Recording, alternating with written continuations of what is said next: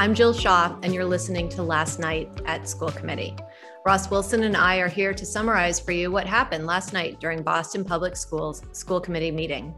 Last night began with the superintendent's report on returning to school, including a plan to return students in K through 8 to 5 days a week of in-person learning beginning April 26th. There was a discussion and positive vote on the 2021-22 budget and an elaborate presentation on high schools, including celebrating the highest graduation rate ever and the resurfacing of the previously shelved Mass Corps proposal. Good morning, Ross. Good morning, Jill. How are you? I'm well, thank you. I hope you're well too. I am, thank you.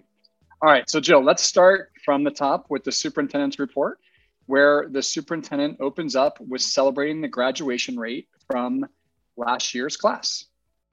The Mass Department of Elementary and Secondary Education, otherwise known as DESE, released our 2020 graduation rates. And we are so proud to announce tonight that BPS is celebrating its highest four-year graduation rate on record, 74.4%. That's 2.2% overall. I am first and foremost so proud of our amazing students, the class of 2020, who last spring, could have given up on us, and they lost their proms and they lost their graduations in person, and boy, they overcame so many obstacles. But the district, despite of that, saw increases in our four-year graduation rates for multiple student groups, including increases between 2 and 3 percentage points for our Black and Latinx and white students. So, Joe, we saw this actually in the headline in the Boston Globe. I think it was last week when the school department released a press release on graduation rates. It's so interesting. The district had previously said that about 40% of our high school students were not logging into remote learning last year, and in fact, had no contact with the district, yet the graduation rate went up. This may be due to graduation requirements being waived last year. There was no requirement to take and pass the MCAS, and promotion and grading requirements were waived by the district. And while we had historically high graduation rates, we learned also that the college entry rates are at really an all-time low. We also learned that the Mass Corps completion rates went down. So this is not a simple headline, and we should be careful about celebrating when so many of our students continue to struggle due to the pandemic. So help me to understand this, though. Is it the case that if you're a student, you either graduated or you left? Because with all of the graduation requirements dropped, it means that we lost the rest of the students, right? Yes, that's right. Either you will be noted as having dropped out or most likely graduated last year. So as we've talked about numerous times, Jill, on this podcast, we've had a massive problem with chronic absenteeism, with losing contact with our students, particularly our high school students at the 11th and 12th grade. We knew weren't logging in, and essentially we lost track of them. So this is highly concerning. So this is a bigger story here, really. Absolutely. And we'll get into this a little bit later in this podcast when we get into the high school presentation, right? Where we try to understand the numbers a little better and understand what's happening in the system. Jill, the superintendent then went on to celebrate the historic swearing in of Mayor Kim Janey yesterday, who was the first woman and the first person of color to serve as mayor of Boston. As we were updating our letterhead yesterday, I couldn't help but notice that it now displays the names of 3 women of color: Alex Oliver Davila, Brenda Caselius, and Kim Janey. History making in BPS too. What a wonderful way to mark Women's History Month. The superintendent went on to talk about the returning students to in-person learning 5 days a week. Mm-hmm. On Monday, BPS submitted our plan to the Department of Elementary and Secondary Education to begin providing 5 days a week of in-person learning for all students in grades K0 to 8, starting on Monday, April 26th. DESE approved our waiver request, and within the last hour, we've notified families in their preferred language about this updated timeline. We continue to process the surveys we sent to all families, asking them to select 5 days of in-person learning or 5 days of remote learning for the remainder of the year. About 59% of our families have selected 5 days of in-person learning, while 41% prefer fully remote learning. Here you will see the number of shifts in learning model preferences. About 80% of students are staying with their current learning model. The majority of families who previously preferred hybrid learning are now opting for in-person learning, while the majority of families who preferred remote learning are again choosing that option. So Jill, the superintendent explained that she's going to give families more time to respond to this survey about choosing either if families will return to 5 days of in-person learning or if they will choose to be fully remote. And ultimately, the district will assign students that they haven't heard from, which is so far, we have about a third of students left who have not responded to if they will return fully in person or if they'll return remote. What we understand, though, is that the school department will assign students based on the model that they currently are attending. So if students are currently choosing to be hybrid, they will be, if they haven't responded, they'll be assigned to 5 days in person. And if students are currently remote and they haven't responded by the deadline, they will be assigned to be fully remote. So this is a big deal, Jill. And I just want to note again that the state did approve a waiver, and the first day of in-person learning for 5 days for students in kindergarten through grade 8 will be the day after that April vacation, which is April 26th. And important also to note that we have not heard anything about high school yet. So, we really haven't heard anything about returning our students in grades 9 through 12. Right. So the meeting went on, and Mr. De Araujo asked if the district was truly going to be ready for opening. I met with some East Boston families earlier this week, and they expressed concern about receiving information with respect to the choices of in-person or hybrid or remote, and specifically those that didn't have access to email and those that have low literacy, either in English or in Spanish. And so I just wanted to put that out there. I don't know if that's if that's representative of families that are of limited English language or are not literate, but it was raised to me by a group of families. So I'll raise that issue. And I have another point. I don't know if I can say my next point. I was able to read the letter from the commissioner, which I don't know, seemed tartly worded, but it's clear that there's no we're not going to be granted further waiver. So are we confident that come April 26th, that all our families who choose to be in person, that everyone will be ready for that?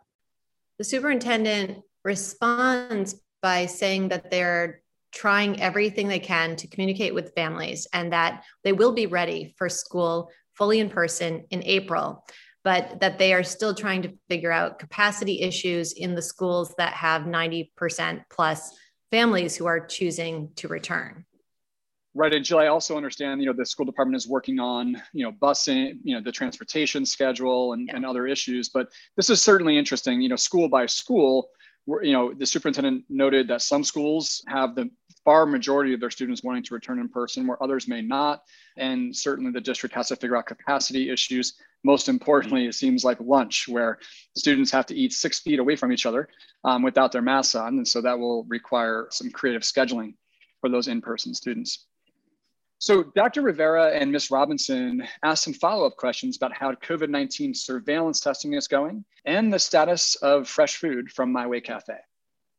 Do you have any data around the pool testing and whether there's, I just know that there were very few children at my son's school that participated that first week. And so I'm curious how we're dealing with that. Yep. Thank you for that, Dr. Rivera. We had about 300 pool tests last week, and I don't have the latest number across the district. And of that, I think we had 8 of those pools that showed up positive. So we are continuing to do the pool testing. Consenting is the issue. We must get consent from parents, and still parents are not wanting to consent for the pool testing.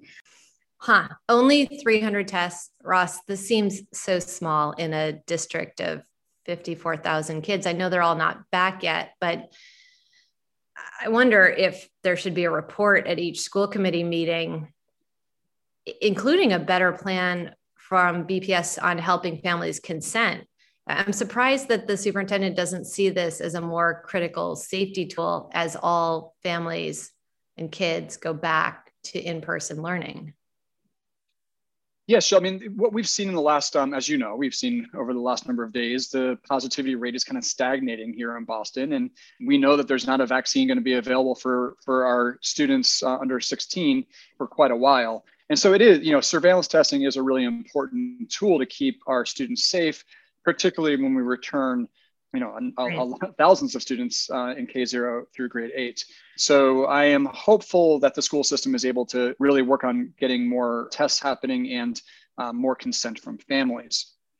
Also, Ms. Robinson sort of gets into a little bit where she asks these questions almost every meeting, Jill, where, Ms. Robinson says, how is the learning experience for students going, right? She's been talking ever since students have been remote about, trying to figure out how we engage our students in different learning models. And Ms. Robinson sort of says, going back now to 5 days in person and or students being fully remote, how will that impact the quality of the learning experience? Question is about the quality of the learning experience. I know we're going to be going from, 2 days in the hybrid to 5 days rather quickly. And the question is, what is the hybrid experience now? Is it more, laptop based, even if with half the group in person and half the group, virtual? Or are the students that are in the classrooms able to, access more hands-on learning? And then my second question will be, as we move to 4 or 5 days, are there issues that people have raised as concerned, or have there things that they have learned that they are pleasantly surprised by as they try to juggle all of these new opportunities? As for the learning model, it's different at every school, and it could be different even by classroom or by grade level, right? So like at our early childhood classrooms, they're really trying to not have the use of the computers because they realize it's hard for littles to access. So they're doing a lot of the co-teaching model at the early childhood centers that we have. There is at the elementary and high school level an approach where kids will Zoom together on in a call, do the morning meeting together as a community, and then maybe shut down the computer, do some independent practice at home, and then while they're in person, then the teacher will teach them in person. Then there's also the simultaneous learning that happens where you have the students on the computer or not on the computer, but the teacher's just projecting the kids on the computer and the teacher's just teaching regularly in the classroom. And then you have models where you have true classes that are just in person, and the teacher's teaching just in person, and the other teacher is teaching remote, and they may have more kids in the remote classroom, like class size is 22, but they're working together. So they have 30 kids in the remote, and the in-person teacher has the other 18 or 20. So Jill, this is a bit confusing, but what is great is that there's a diversity of ways that schools are approaching teaching students both in person and remote. And it's important for these decisions to be made at the school level, because as we heard earlier, schools really have different situations in terms of in-person and virtual classrooms, and teachers are figuring out creative ways in order to serve students in the best way possible. Right. And they really absolutely need the flexibility to do that, I think, going through the end of the year. So then Ms. Robinson asks about My Way cafes and whether or not they're being reactivated, and the superintendent responds to her question. What about things like food service? Are we able to activate the My Way cafes, or what kind of food will we be transitioning from to, again, with the whole idea of 5 days? Yes, we are moving toward all of that on-site preparation. And so I can certainly have Laura Benavides give you an update and provide an update. We did update the city council the other day as well, so we can certainly make that available. We are having on-site preparation already at 20 of our schools. And so we continue to expand on-site fresh meals at our schools when they're open in person. Great, thank you.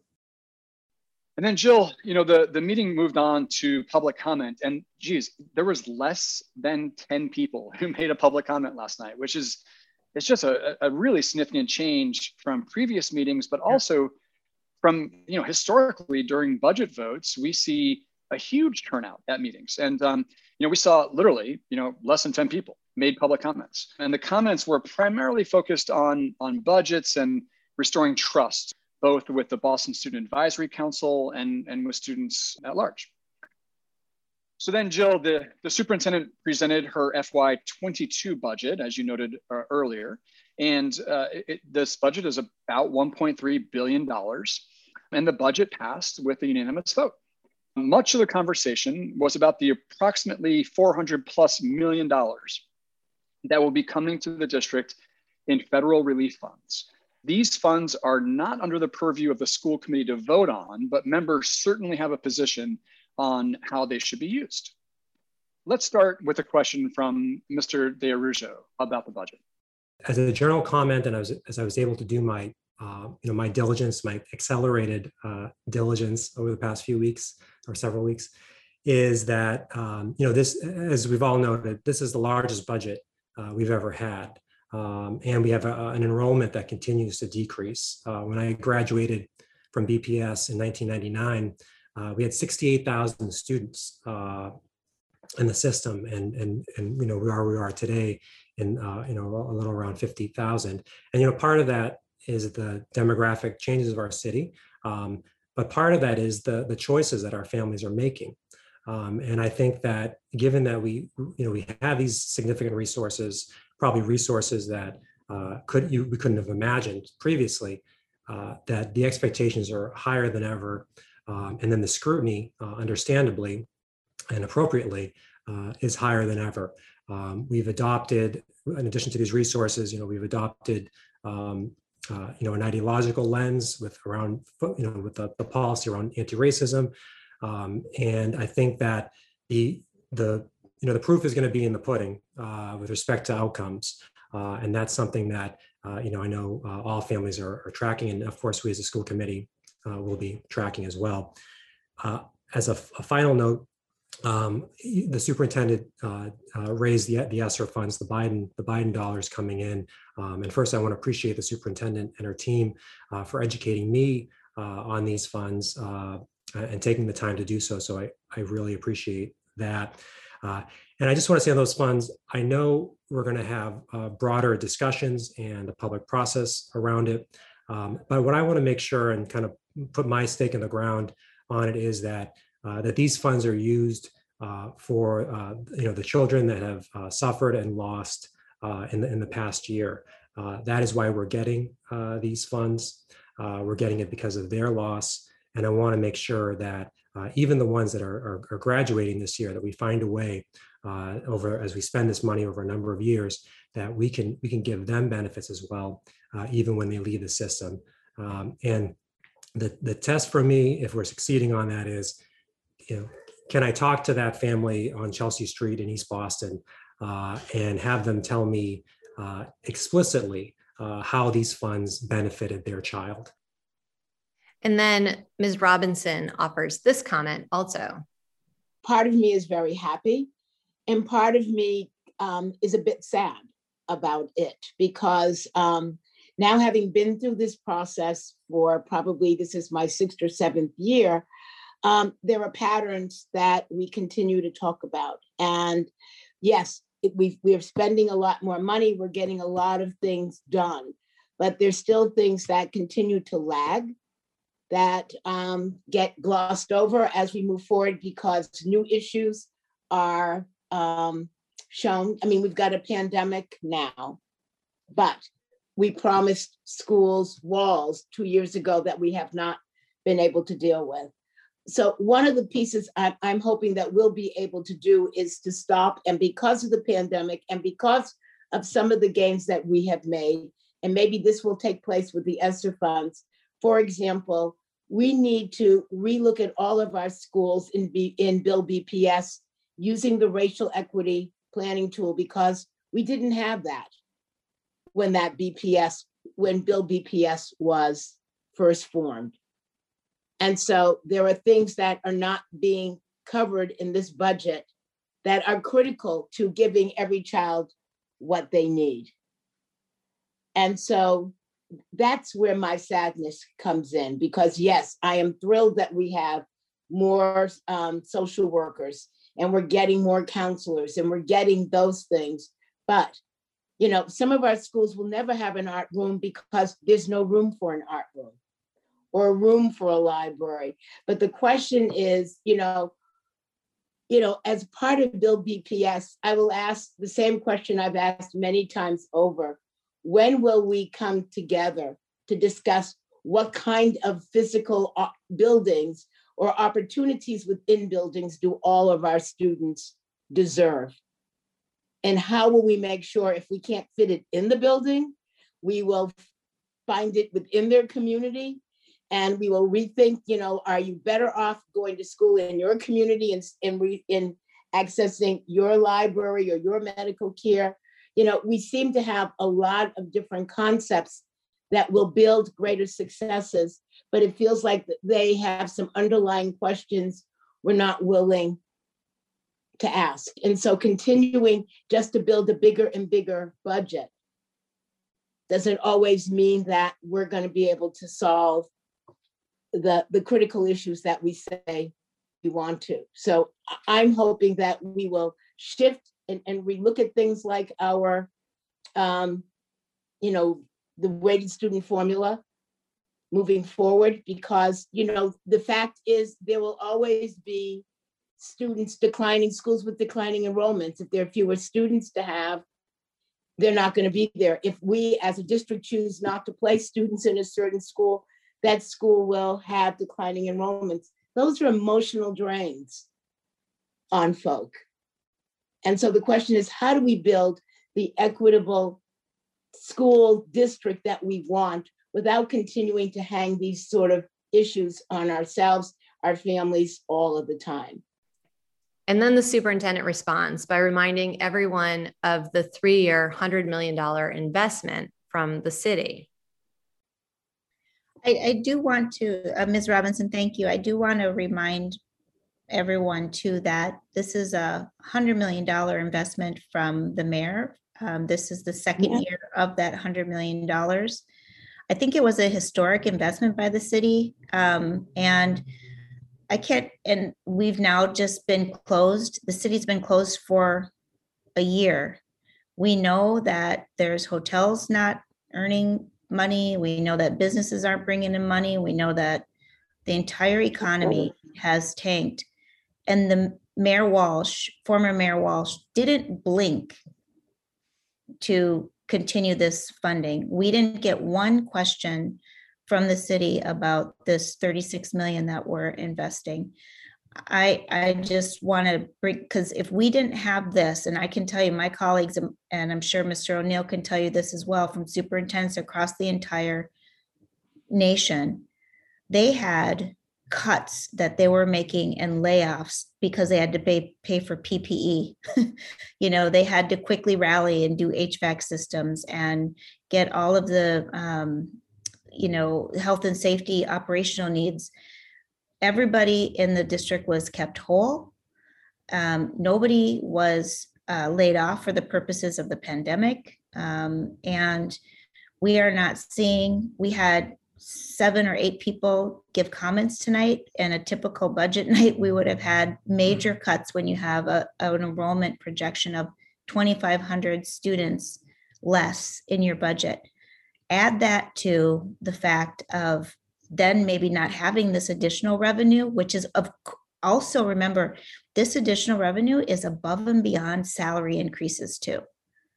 And I don't think the public understands the incredible amount of investment the city is making into our schools. And I just want to level set and make sure that we are so lucky to have this funding to continue to invest in more equitable schools for our kids. I realize that there is a big fight and there is a lot still more to do to really fill the opportunity gaps that we have for our children across the city. And I also want to recognize that there are huge deficits in the equity of our school facilities. That is not lost on me or on our Build PPS team. And I will tackle that. If it's the McKinley School in the our schools that are in Roxbury that are smaller, that have been neglected for a long time. There are a lot of things that we have to still do. But with this budget tonight, I just wanted to make sure you all understood that this could have been a whole lot worse because the city is in tough shape with the fact that they've been basically shut down for a year. Ross, I was surprised that this was the superintendent's response. This is not the conversation, I don't think, that Mr. DiRuggio and Ms. Robinson were trying to provoke. They have heard the numbers. They know what the budget is. I think they're trying to dig deeper. It sounds to me like they want to have a conversation about how these windfalls are going to be spent. Yes, and Jill, I actually would argue that the city is in not that tough of an economic and fiscal shape. Give me a moment to explain my thinking here. There was a really interesting article that we'll post in our blog written by Bill Walczak for the Dorchester Reporter on the city of Boston finances. And this article essentially says that at the beginning of the Walsh administration in 2014, the city's annual budget was about $2.6 billion. When the mayor, this year leaves for the Secretary of Labor position, the budget number is now $3.6 billion. So literally $1 billion more than when Mayor Walsh first became mayor. That's an increase of 38% from 2014 when the inflation rate was only 11%.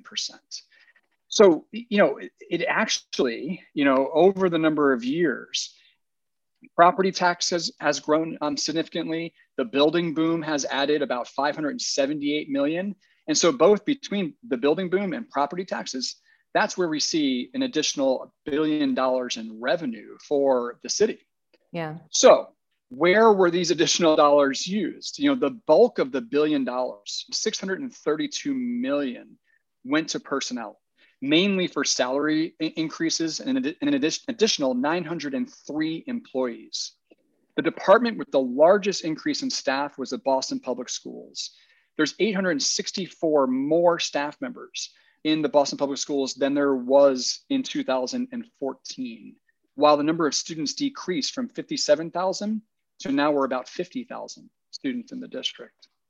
So I think this is it's an important point here that the city actually does have a significant amount of money that has come in revenue, and that the city has chosen really to use a lot of that revenue on personnel and figuring out how they use that personnel to support student learning. So it'll be interesting, Jill, to see the results of that investment going forward. Right. And it also, it kind of just suggests it's not terribly surprising that over 3 years, Mayor Walsh's $100 million commitment, incremental to the school budget, it's not surprising that it didn't go away because the city's doing quite well, actually. And actually that we're finding that to be true across lots of districts and at the state level too. So Ross, the meeting was really rolling along at this point, and we moved into the last presentation on high schools. So this kind of long presentation had 12 presenters over 1.5 hours. It was hard to summarize everything that was offered, but in particular, let's talk about the data that was presented. Right, Jill. So first, let me say, There's a lot of information in this presentation, as you noted, and we really would encourage listeners to take a look at the presentation from last night, go through all the tables. There's a lot of numbers. It's important to understand this data. So first and foremost, the graduation rate has increased, as we noted earlier, to 75.4%, okay? Now, Jill, it is important to note that this varies by school. So we have some schools like English High School and East Boston High School that are approaching 80% graduation rates. And we have other schools like Brighton High School that is about 50%, a little over 50% graduation rate. So there's great variation in graduation rates. And in fact, some schools went down last year and some schools went up last year. Now, mass core completion rate. Remember, we've talked about this. Mass core are the common sort of requirements to be a graduate. It still has not been voted on by BPS, but they are measuring how many students have completed mass core. It hasn't been voted on, Ross, but it was presented at the last meeting that it will be one of the metrics on which school committee judges their own goals and guardrails. So it's very pertinent. Correct. So it will be a future measure, school committee success and school system success. Yeah. So mass core completion rate is at 28.5%. So again, 75.4% graduation rate, yet 28.5% of our students are completing mass core requirements. Also, in the school committee's goals is advanced coursework enrollment, okay? Advanced coursework enrollment is at 83.4%. So 83.4% of our students have enrolled in an advanced course. You may ask, how many have completed an advanced course? That's even more important. 57% have completed an advanced course, right? So, while the goal the school committee has chosen to focus on, or the measure that they've chosen to focus is on enrollment into an advanced course, we should actually be paying attention to how many students are actually completing, because we're seeing almost 30% of our students enroll but do not complete an advanced course. Right. And then, Jill, most importantly, how are we preparing our students for college and career success, right? This is all about how do we prepare our students past BPS. When they graduate from BPS, how are they prepared to achieve in college and career? Our college completion rate of our graduates in 6 years, so we sort of measure, we give students 6 years to complete college, is 50%. Yeah. So 50% of our students graduate college in 6 years. So let me just do this one more time, Jill. 75% of them are graduating from high school, and then it's 50% of that number, right? That's correct. Yeah. 75.4% of our students are graduating from high school each year, or last year, I should say. 50% of our graduates who have enrolled in college are completing college in 6 years. Yeah. So while the top line graduation data went up, the data underneath tells a more dire story about what is happening in our school system. And as we mentioned earlier in the podcast, graduation requirements were waived this year, which for sure had an impact on the graduation rate. Yes, and in this school committee meeting, the superintendent was very clear about her beliefs on testing and accountability and this last year's graduation rate. When asked by Mr. DeRuggio if she thought the graduation rate went up because of waiving graduation requirements, she said this. I have a pretty strong philosophical belief that standardized tests given at one time and one point in time are not a good measure of a student's overall achievement. And I do believe that they are racist in nature, like Dr. Rivera said, and I think that they bias children. I actually, as you know, was Commissioner of Education. I saw how these tests were made. If test questions were too easy and everybody got them right, those test questions were thrown out. I think that there are different statistical measures that are used in how these tests are created. Then once they do these field studies with the tests, they're given to panels who look at them. They look at the data by race and by gender and by disability and by economic disadvantage. And they look at the percentages of kids who got the test item right or the kids who didn't get the test item right. I think there needs to be a whole lesson that's given to the public about these standardized tests and what they do and do not do. And I do believe they do damage to children at at grade 3, when we tell them they're not proficient. And I don't think we do enough psychological tests. I, as commissioner, spent time talking to folks in Washington, asking why is it we give these tests 3 through 8 and give them again in high school. What's the evidence base for giving them every grade level? What's the evidence based for giving standardized tests? And I was literally told that there was none. I said, where is it? After all these years, to show. We've been doing these standardized tests since No Child Left Behind in 2001. And we still see gaps rising. So I think we should really spend our time looking at the kinds of things we did last year, which was lifting up children, rallying behind them, making sure they were able to show their competence, working with our teachers around assessment tools that really look at what children know and can do, and then help us better understand how we're putting them out in the world and whether they're ready. Doing this mass core is part of that, trying to create a graduation standard that's competency-based. Now we need to align the measures that are appropriate. I would strongly say, and I believe, that we sent kids out with a diploma, and those who go out without a diploma are in much worse shape than if they had been denied the diploma simply because they couldn't sit for a test. Jill, what is clear is that there's a bit of lack of clarity. The superintendent does not like standardized measures. However, they are key parts of the school committee's measures for their goals and alignment to the superintendent's strategic plan. Yeah. You may remember last week we talked about MCAS being used for our students with disabilities to see if they're being successful. They were also used for our 8th grade students in math, science, and ELA to determine if they're being successful. So, the superintendent's clear she does not like standardized tests, but they are definitely embedded in the school committee's as key measures in the school committee's goals.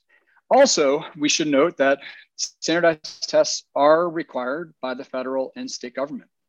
Also, the superintendent thinks that there should be flexibility and competency determinations for students to show that they're ready to graduate, yet she and the school committee want really one uniform set of graduation requirements. Yes, and then she also said that, her opinion is that we should be sending kids out into the world.